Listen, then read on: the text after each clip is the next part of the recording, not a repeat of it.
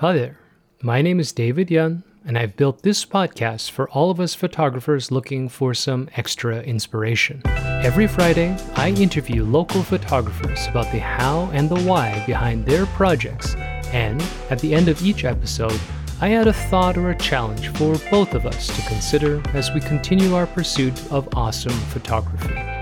You can help me keep this project growing by sharing this podcast with your photo-loving friends and by subscribing and leaving a review or a rating on your podcast platform of choice.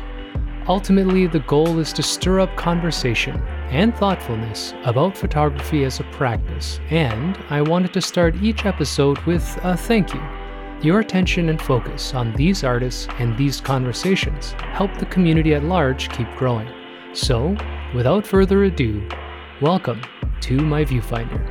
Who's your favorite person? My favorite people are my two kids, and it's just because I think kids are just the most amazing and fascinating little creatures, because they, particularly when they're your own for some reason, you think you know them but you don't, and they come up with the most interesting ways of looking at the world, or interesting questions, or interesting things that they do. And like one day I came home and my son had spaghetti all over the floor, like hard spaghetti. And then he had his toys on top of it. And I looked at him and said, "What on earth are you doing?" And he said, "Well, I needed to make grass because there's none outside right now to play on." So he spread, and he would do that with tape. Like I came home one day and I couldn't get up the stairs. We had this sort of like wrought iron stair handrail things. It was an old house. And he had taken Scotch tape and gone back and forth and like a big, huge spider web in between these things. I looked at this thing going, and I said, "Max, what is this?" He goes, "It's my sculpture. It's very good." No more Scotch tape in the house anywhere. Like I had to hide it after a while because he'd have sculptures in his closet, but just fascinating things, like the things that they think of. And I don't know, how could that not be your favorite? My Viewfinder is a proud member of the Alberta Podcast Network, locally grown, community supported. The Alberta Podcast Network is a program to support Albertan podcasts by connecting us with local businesses and initiatives to keep our stories and our interests at the fore. If you're interested in finding more Albertan podcast content in a wide range of topics, check out their website, albertapodcastnetwork.com, or you can connect with them over social media. They are at Alberta Podnet on both Instagram and Twitter. And now a sponsored message from ATB. Looking for a way to give back? ATB Cares makes it easy for all Albertans to support the causes they care about. Donate to your favorite charity through ATB Cares, and ATB will match 20% of every dollar donated to eligible Albertan charities. To learn more and donate, visit atbcares.com. This week, we meet Angela Bain. Angela is a documentarian photographer based here in Calgary who started with building a photography project at home with her teenage kids, but then that evolved into projects documenting different cultures in different parts of the world. Most recently, she's developed a project documenting the forest in the mountains around us. How did she start her journey? Has she been taking pictures her whole life? If you look at her portfolio, would you believe she's only been taking this seriously for around 3 years? Let's talk to Angela and see if we can get some insight into her process and how she's developed into such a great photographer in such a short time. Here's the first part of my talk with Angela. We didn't have a cancer center here that was worthy of the population and the city. And so I started the charge to get Calgary a new cancer center, which took me 8 years of working with government and so forth. We all know where that's gone. It's halfway through construction, and I left that behind when the shovel hit the ground. I resigned as chair of the cancer board, and that's when I picked up a camera. And really the only reason I picked up a camera is I looked at my two kids and I said, "Holy smokes, I've been so busy. My kids are in grade 12 and 11, and I want to do everything I can to capture every last moment I had with them." So I turned down all volunteering at that point. I took on nothing. All I did was spend time with my kids before they had to leave home for university. And in doing so, picking up the camera, I didn't want to just take snapshots of them or pictures or, them blowing out the birthday cake kind of thing. I wanted to do it justice. Like I actually wanted to pull together a story. So I don't have time to go to art school. I don't know what I'm doing. I don't even know how to use this camera. So I figured out, I did some technical classes. And then I figured the best way to do this was to get a mentor. So I reached out for mentors and mentorships. And I ended up finding somebody who I didn't realize was a famous photographer because I didn't know anything about photography. Isn't that kind of funny? But they were such a strong mentor. They put the bar so high. And I had to close that gap so quickly in so many ways that it was probably the best way to have approached this that I ever could. And learning that after, I still had to close the gap in a number of ways. And whenever I needed, it's sort of like you're working on something. It's like it's a painting, and all of a sudden you realize you need a specific paint or a specific brush. Only in this case, it's photography. So I'd be in a situation and I had no idea how to edit or sequence, as an example. So I would supplement my learning through courses or classes. I go to ICP in New York, and they had very sort of targeted classes for very specific topics like that. And I would take what I needed. I didn't need to learn the general stuff that I will never use. I just made it very targeted. So my introduction to photography really was my very first project, which I called Don't Tell My Mom, about teenagers. And that was my introduction to photography. I think the other interesting part for me in terms of my introduction to photography, when I reached out and I found my first mentor, they sent me a list of about 50 photographers and photo books to study. And they pretty much said, go away for 6 weeks, study all of this, and don't even talk to me until you've looked at it all. And I thought, well, that's really weird. And like, why am I going to look at all these books and things? And I had no idea the education in looking at other people's work. It's amazing, other strong photographers' work. So I have continued from that day to immerse myself. I'm a bit of a bookaholic now, to immerse myself in other people's work, because it just, none of my work comes out looking like that. Like I could study Todd Heidel all day and I'd get something from it. My work would never look like his, because that's not what's inside of me.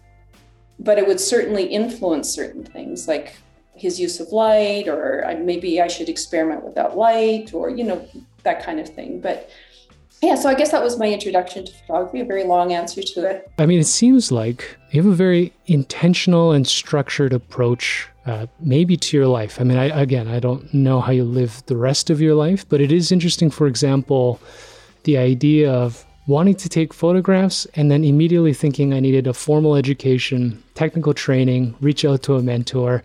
There's a very, not to be reductionist, but almost a geometric shape that's in my mind about how this works.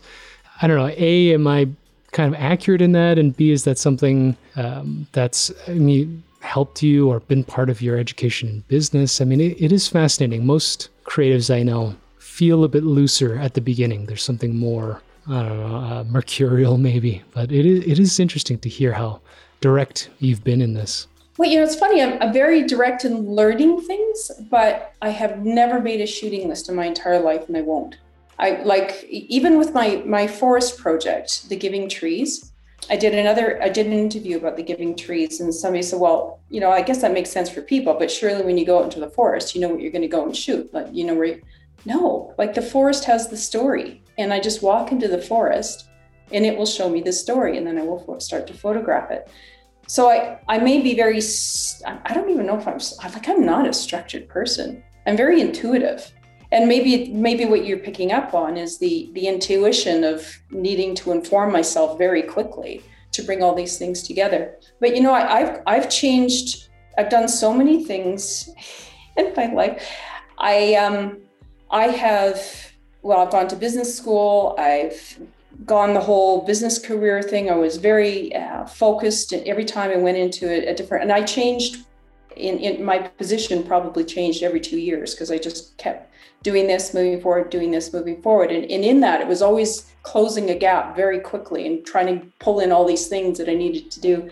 And then going into the whole cancer center thing, you can't do that. That can't be done. Well, of course it can. Just do it. And this is what you need to do. And then you start building a team and you get it done and you move on to the next thing. But I've also done that in terms of mountain climbing, done mountain. I started when I was younger, started mountain biking, ended up on the same field as Alison Sidor and raced in the Canada Cup. And, I just, when I get onto something, I get very targeted and I bring in everything I need to learn that specific thing. And then I move forward. So it may sound structured, but I do it when I actually go to do it, I just kind of feel it as I go. But I think you need a certain level of internalization of information and knowledge before you can really act intuitively and get something back that's usable. Does that make sense? Yes. Is this something that you've always been like since you were a kid? Is this something that changed in your life, that you became so direct and focused? I mean, it sounds like, you brought up even mountain biking. It's fascinating. I don't know if it's just me, but I'm trying to think about if I've ever been so direct about anything. Oh no, I grew up with horses. I trained horses. Here's a quirky thing. I have leash trained as a kid every year, 1,000-pound steer. So, I've done the 4-H thing. I mean, maybe it's just growing up with those kinds of structures and knowing what you had to do to learn to take care of an animal and learn to barrel race or go out there and do those kinds of things. Maybe it's just a part of the way I learned growing up, an approach to doing something, and I've just reapplied it. Or maybe not. Oh, I can't speak to the city, rural, urban, experiences, but I have met some people, particularly out here. I mean, in Toronto, it's a little bit, obviously much more dense, a lot less agriculture, but folks that I've met out here that come from smaller towns, particularly either in livestock or in farming. And there's no way to say everybody from a small town acts the same way.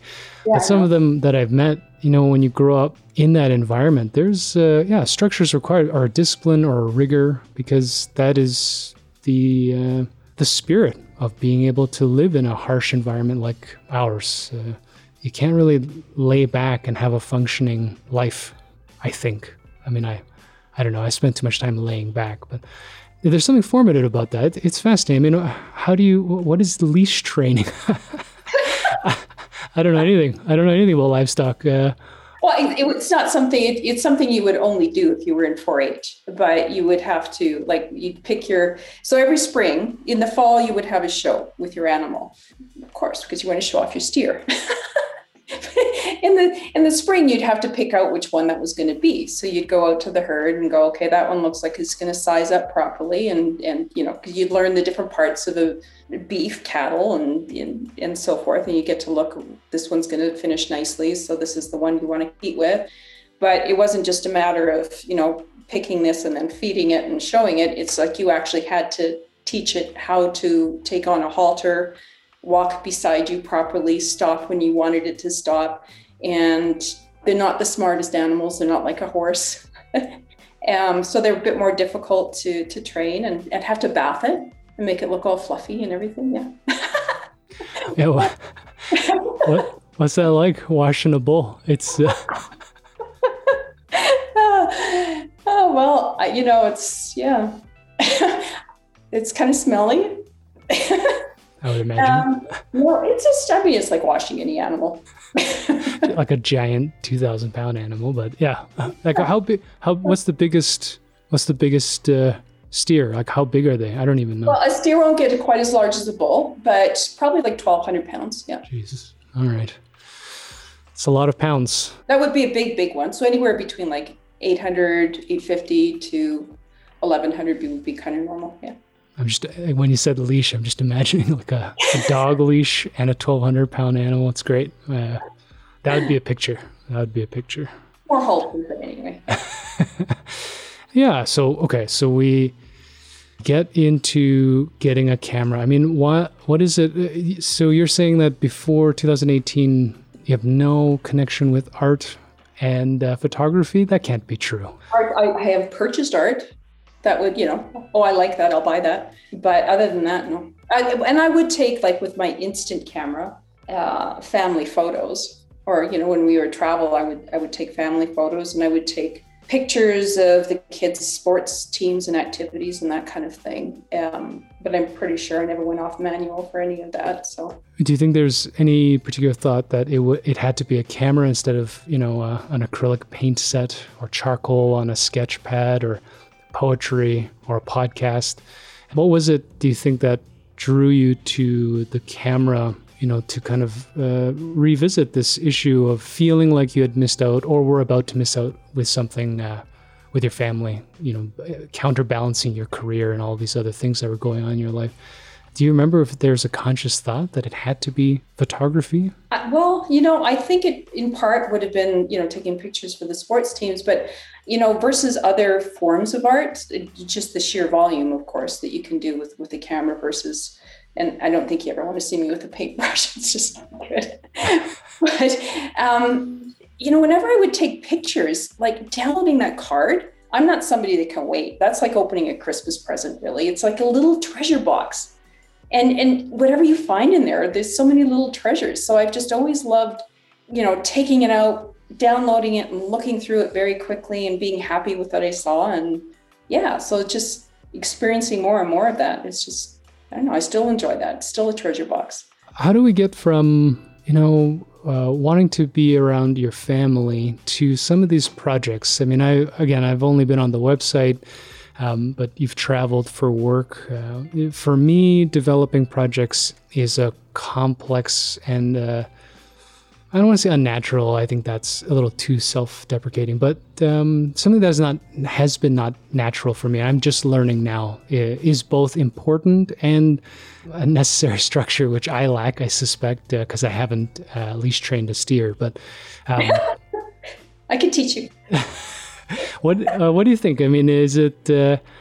How do you come up with the idea of a project for yourself? And they're pretty abstract. I mean, it's not just photographs of your family. You've been around the world. You've done this, that, and the other thing. Even moving through COVID into these natural landscapes and talking about the earth as opposed to human subjects. That's got to come from somewhere. It's just really organic. When I go to Tokyo frequently as an example over time, and one of my projects that I've started and I really wish I could get back to is on salarymen. And I've got other ones that aren't on my website, like an Office Girl and very early stages. So is the question why, or? I mean, as I learned, why is a complex question? I mean, maybe how, and as you're speaking, all I'm thinking about is, what are you doing in Japan, and how do you even know what a salaryman is?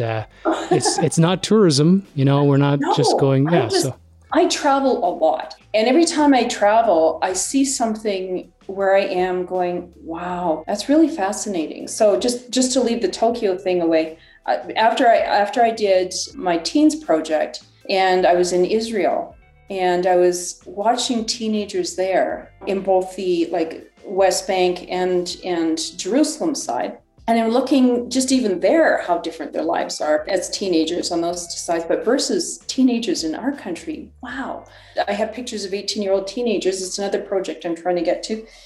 Girls all in uniform, in their army uniforms, learning different parts of being in the army and and that kind of thing. But wow, what a different way of being a teenager. Yet they're doing all the same things. They're still on their phones. They're still sneaking out back for a cigarette, or, that kind of behavior is still the same. And on the Palestinian side, very different. Much more to sneak off and do something would be very different there versus the So when you say, how do you come up with these things? I think you just you start on one and one informs the next. And to me, that would be my teens project, where I started informing the next project, which would be, how does that compare to teenagers in other parts of the world? And going to Japan and Tokyo, it would be the teenagers there and the anime culture and it's a cultural difference. But my idea was to show the similarities, and they all behave the same. They're doing all these different things, but they're all the same. But yeah, so when I go to some place, I just start noticing these things. And when I see salaryman, I just think of the freedom that we have in our own country to just get up and do what we want to do. And you would think that would be the case in some place like Tokyo. But culturally, it's so different from us. And I'm not saying it's good, bad, but you start to see these things because it's perhaps not your culture. You know, it's sort of like somebody can observe something about me that I would never have noticed because it's different to them. And just how they become so salaryman is an example in that field of work. There was just recent when I was there last, which would have been 2019, legislation put in that you can only work 40 hours of overtime a week. That's as much as overtime you can work. But all that happened, because people were literally dying of work because they were so exhausted. What happened is they ended up just being only paid for 40 hours a week, but they still had to work those hours. Anyway, so long answer, I just start to observe things and it's kind of organic. There's no pre-thought before. I also hear, once you get that concept, you must research a lot because it's one thing to kind of walk past a scene and notice something that's on the surface, topical. So case in point, I don't know. Let's say you're in Israel and you see either, teenagers wearing different clothing under different cultural pressures, but also, let's say playing, that's such a bad word, but playing the same as somebody else would, let's say in North America. But it sounds like you're doing other work around it. Like you're asking contextual and cultural questions. Is that, am I right about that? Are you kind of going beyond just taking a picture? Because a lot of people take snapshots and they don't become projects. So there's a sense that you've immersed. You brought up anime. Most people who visit Japan, it's a little hard to ignore, but they may not ask that next question. So do you find that that's a part of the process that comes in reflection after, or am I kind of reading too much into it? Well, the research has to come from the person that you're collaborating themselves with. So as an example, one of the fellows, I've kept in contact with the people that I started photographing because my intent, they're what are called freshmen. So freshmen start every April. It's not like in Canada where you can start at any day of the year and they all start in the same month there. It's a thing. And so I intentionally wanted to photograph freshmen and then go back every year to see how things were progressing for them in their careers. So the fellows that I started to work with, I literally just met them on the street, walked up to them and built a relationship, sort of cold calling, if you like. Hey, can I see in your fridge kind of thing? So I knew a little bit about Salaryman. I knew what I'd read, but it's you can only learn from them. And so, and each one of them interprets it and goes through it in their own way. And that's, you just have to be really open to observing and not letting your mind take over. You have to let what's happening in front of you take over. There's the intuition, see? But you just have to let the story will unfold in front of you, and you just have to capture it. And I think it's really the way of it. Like even the images, the project about my father, Echoes, I had no preconceived notion of what that was going to look like when I started it. I just thought I picked up the camera to work with my dad very much in the same way as I picked up the camera to photograph my kids. I've done that the kids project or the teens project, and I look at my father, who's 85 at the time, and I'm thinking, wow, well, now I'm going to take a camera and capture every last moment I have with him, because it's 85. And so I just started going out with him and holding the camera, and it really was a gift, because rather than getting up in the morning and saying, what are we going to do for lunch today? You get up in the morning and you go and explore together, because the intent is to take pictures and to learn about him. So you have to let him say where he wants to show you. And I heard more stories making that project than I think I've heard from my father in years and years and years, because it was somewhat intentional. And I guess maybe the camera provides a bit of a protection screen to be able to ask deeper and different questions too. A personal shield, if you like, or I don't know. So that project, so what has happened is after we started visiting some of these old abandoned homesteads that used to be in his family, as Uncle Charlie used to live there, you'll like this one, Auntie Toots used to live there. But I started realizing that as we're going through these things that, all of a sudden he'd get this big smile on his face when he walked into this building he hasn't been in for years. And he'd walk up and he'd put out his hands. Oh, this is where the table used to be. That was originally going to be the title of the project because he just did that strong reaction. But then I started realizing, all these places hold echoes for him. And some of the echoes are really strong, like he can still hear his cousins running up and down hallways, from years ago. And some are weak, some are happy, some are sad, but they're all there. So, the project becomes sort of the layers of personal history that we all gather over time and how all these mementos and things can hold echoes for us and memories. And again, it's just something that you just have to follow. Once you start, you have to listen and look and wait, and things will present themselves. So it's not anything I think you can research. The first thought I have is one of accessibility. Another one I think you brought up is the role, the medium, the sort of barrier that a camera places between a photographer and a subject. So I guess the one from a technical aspect, you are able to get access. So, that's got to be a lot of your personality too. I'm not approaching people in the street and asking them what's in their fridge, but how have you experienced that, both as like a white woman in Japan? I don't know if you speak Japanese. Is it through a handler, or are these just happenstance Japanese people that can speak English? Even with your father, this idea, I don't know if this is true now, but certainly 10 years ago, if I asked my dad to look through a photo album with me, he would say no. And that's just the personality where he's at with his life. But it is fascinating to hear an experience where you are inspired by work that you've done. You go and visit your dad in presumably Saskatchewan, and he wants to give you access to it. So there's something, I think, I'm implying in how you approach these things that's opening doors for you. Is there something you think that's intentional? Is something structured about that? Or do you just find that, your personality is that you get out, you talk to people, they open their doors and you move on? Yeah, well, first of all, in Japan, it's interesting. Nobody speaks English. Yes. But you will discover that they all write English and it's perfect.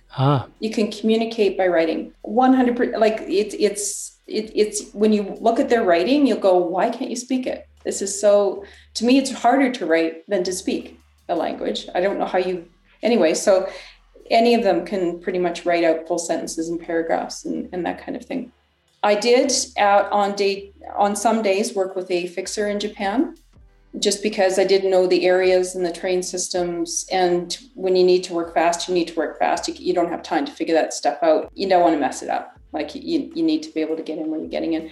But even the fixer would say, you're a very disarming person. So I think I'm kind of like the soccer mom with the camera. Nobody says no to me. So I'm not a threat. So I don't know. But I have to say, working with teenagers right out of the gate, I will never in my life have a more difficult challenge, because teenagers do not like their pictures taken. And over time, I wore them down, and then they warmed up, and then they kind of, it's like I was a fly in the wall. They didn't care I was there. And with the salary man or the office girl, I think it's just, there's a certain touch to approaching somebody. You can't be too bold, but you can't be too shy, and you kind of have to get into somebody's music. Everybody has their own music. Like my kids, my daughter is like, if it would have been from my era, she would have been like grunge rock, and not that she's like grunge style, but just like her personality's go and energetic. And my son would have been more a little bit of Bach, and you get to know their music. And if you want to work with them, you have to jump in on their beat and work with their symphony. And that's the way I find with people photographing them, to get to their story, not your own. This week's sponsor is the Calgary Foundation, proudly supporting community needs for 65 years. Everyone wants to feel a sense of belonging. Now, more than ever, we are united by a desire to take action and help others by creating a community built on kindness and compassion. From small creative projects to larger citizen-led initiatives, the Calgary Foundation provides grassroots grants to encourage and support people who want to create and strengthen bonds between neighbors and communities. If you've got an idea to improve, enhance, or revitalize your community or neighborhood, visit calgaryfoundation.org to find out more about the Foundation's grant opportunities, and visit Calgary Foundation's Facebook, Twitter, Instagram, and YouTube channel.